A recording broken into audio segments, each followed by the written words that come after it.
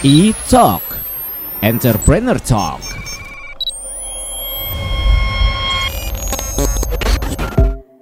Halo Pop Lovers, E-Talk hadir lagi pastinya bareng Abi Zaki yang selalu punya tamu-tamu spesial untuk diajakin ngobrol nih. Wah seru, kali ini masih di line telepon. Udah terhubung nih sama seorang yang spesial banget. Ada Mas Radium Ikono selaku CEO dari Scooters. Halo Mas. Halo Mas Zaki. Gimana kabarnya, sehat? Kabar baik. Mas, thank you banget nih waktunya untuk bisa diajak ngobrol sebentar tentang Scooters di E-Talk ya Mas ya. Ya, makasih juga.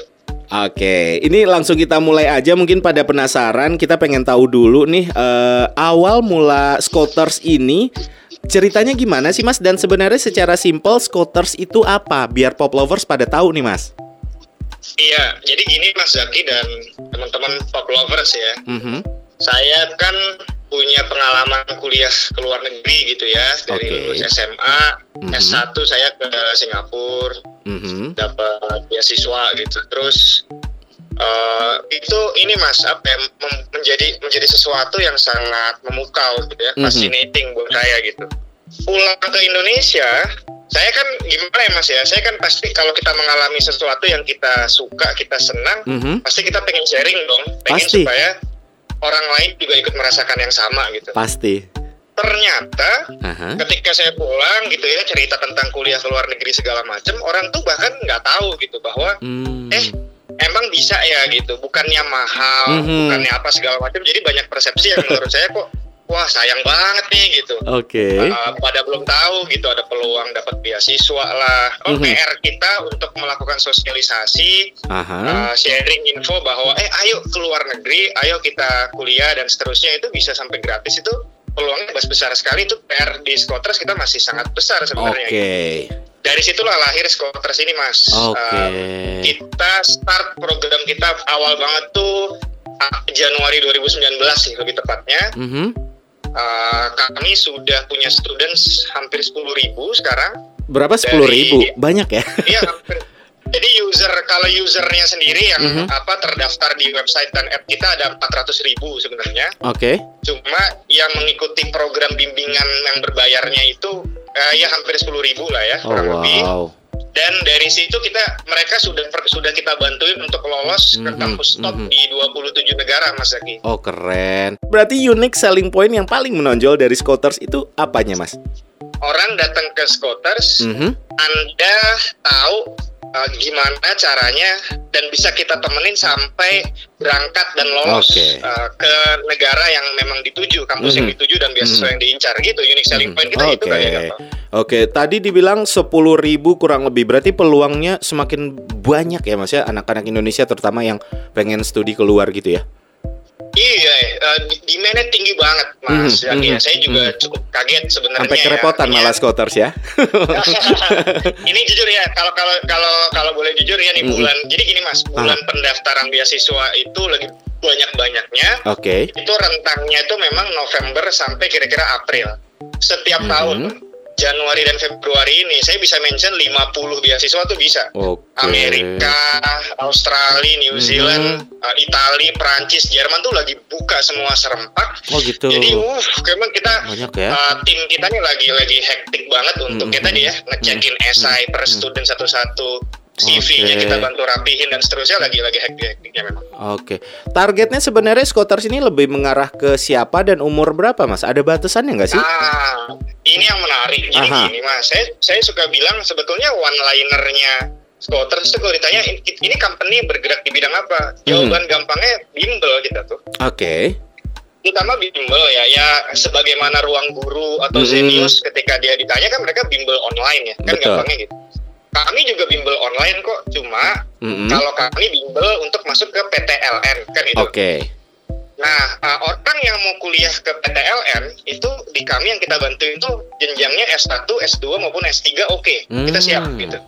Nah, sehingga rentang target usia ini ya students kita atau customer kita itu memang dari anak SMA bahkan sampai emak-emak gitu ya, bapak-bapak umur 45 tuh ada yang join di program kita gitu. Itu berarti menjadi salah satu tantangan juga buat Mas Iko dan teman-teman di Scooters ya Mas? Benar ya, kami dorong ya. Kalau ini misalnya gini, ada orang yang udah dapat informasi, tapi terus masih takut-takut gitu ya kayak, aduh mas, tapi gimana saya nih apa, aduh IPK pas-pasan katanya gitu ya. Terus lulusan kampus akreditasi C, aduh bisa nggak ya mas, nanti saya jangan-jangan nggak survive di sana. Yang membuat anak-anak international students ini setelah selesai mereka punya experience yang hebat dan seterusnya justru karena bisa melalui masa-masa sulit itu gitu. Menurut saya learning terbesar itu justru di situ. Wah, seru nih, menarik banget obrolan kita. Tapi Mas Iko, kita akan break sebentar. Abis ini kita lanjut lagi ya. Siap. Oke, Pop Lovers, stay tune ya. Di E-Talk masih ada Mas Radium Ikono selaku CEO dari Skoters di E-Talk kita kali ini. Stay tune. E-Talk, Entrepreneur Talk.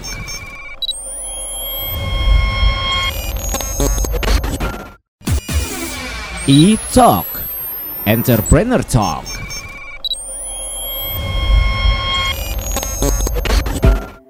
Pop Lovers, masih bareng Abizaki nih di E-Talk Entrepreneur Talk. Dan di line telepon masih ada Mas Radium Ikono selaku CEO dari Skoters. Mas, kita lanjut ya Mas ya obrolannya ya. Siap. Oke, Mas Iko, nih pandemi kan, belum tahu juga kapan kelarnya. Ada perubahan drastis kah yang terjadi di Skoters? Mungkin orang-orang yang ke luar negeri agak susah mungkin ya tahun 2020 kemarin. Gimana Mas? Ternyata demand-nya malah naik loh. Oh ya? Iya, makanya sangat mengejutkan. Saya jujur ketika awal pandemi pas diberlakukan PSBB Jakarta tuh ya, saya stres banget. Ternyata saya kaget ketika masuk di April, Mei, loh, kok naik ya gitu. Tiba-tiba pendaftaran tuh malah naik. Diskusi kita bikin webinar atau apa malah rame, nggak pernah seramai itu di masa sebelum pandemi. Ternyata setelah saya telusuri, karakteristik students yang join di Skoters itu mereka memang prepare untuk berangkatnya tuh masih tahun depan. Berangkat tuh 2 tahun lagi, jadi nggak terpengaruh. Dia tanya, betul. Kenapa Mas kok join Skoters di saat-saat seperti ini kan gitu ya? Oh iya, justru saya join karena sebelum COVID saya nggak ada waktu buat belajar Mas. Ini gara-gara WFH saya ada waktu Mas. Justru malah makanya saya pengen belajarnya sekarang karena toh saya berangkat juga paling 2021 2022 masih aman, pasti pandemiknya udah berakhir. Mas Iko, kalau ngomongin tentang pemain lain di bisnis yang hampir sama atau sama banget sama Skoters sendiri ngelihat pemain lain atau kompetitor itu gimana Mas? Yang beneran bikin yang mirip sama kita ada, ya. Tapi kami cukup bangga mengatakan kami pionir yang membuat model bisnis seperti ini gitu ya.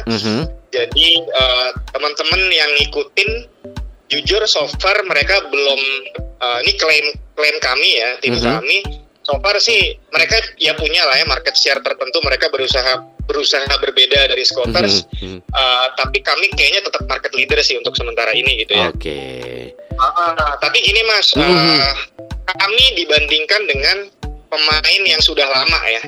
Jadi model bisnis seperti ini yang sudah eksis berdekade-dekade, itu tuh model bisnisnya tuh agency istilahnya. Nah, bedanya kami dengan agency, Skoters tuh kita tuh sampai hari ini kami tuh tidak kerjasama dengan universitas tuh. Oh gitu. Iya, jadi kami happy mengatakan ya kita netral aja. Student mau kemana kita bisa bantuin segala macam.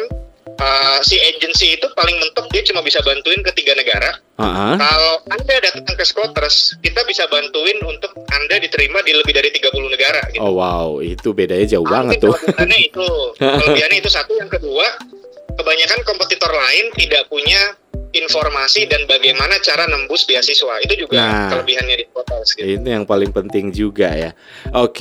Mas Iko, Skoters berarti masuk tahun ketiga ini ya, betul ya? Kalau aku tanya target ke depannya Mas Iko, pengen Skoters ke depannya seperti apa sih Mas? Kami sih pengen ini ya, pokoknya misi besarnya kita ya tadi ya. Saya pengen orang Indonesia tidak takut lagi, terus nggak ada lagi yang belum tahu informasi bahwa ternyata kuliah S1, S2, S3 ke luar negeri itu tidak semahal yang dibayangkan, dan ada Skoters loh yang bisa bantu gitu. Dan tahun ini kita start untuk ekspansi ke negara lain juga Mas. Kita mau coba. Oh gitu. Ya, jadi memang dari day one kita nggak bilang bahwa Skoters ini berdiri hanya untuk masyarakat Indonesia, karena kami ketika telusuri ya kita keliling ke ini ya, ngobrol sama orang Pakistan, Myanmar, segala macam. Mereka tuh juga menemukan masalah yang sama gitu. Oh, Mas Iko boleh dong sedikit tips untuk pop lovers yang lagi dengerin obrolan kita nih, yang pengen juga mencoba studi ke luar negeri. Apa sih yang harus mereka lakuin? Pastinya setelah itu ke Scoters aja gitu. Tapi tips simple dari Mas Iko untuk orang-orang yang pengen studi juga ke luar negeri, Mas.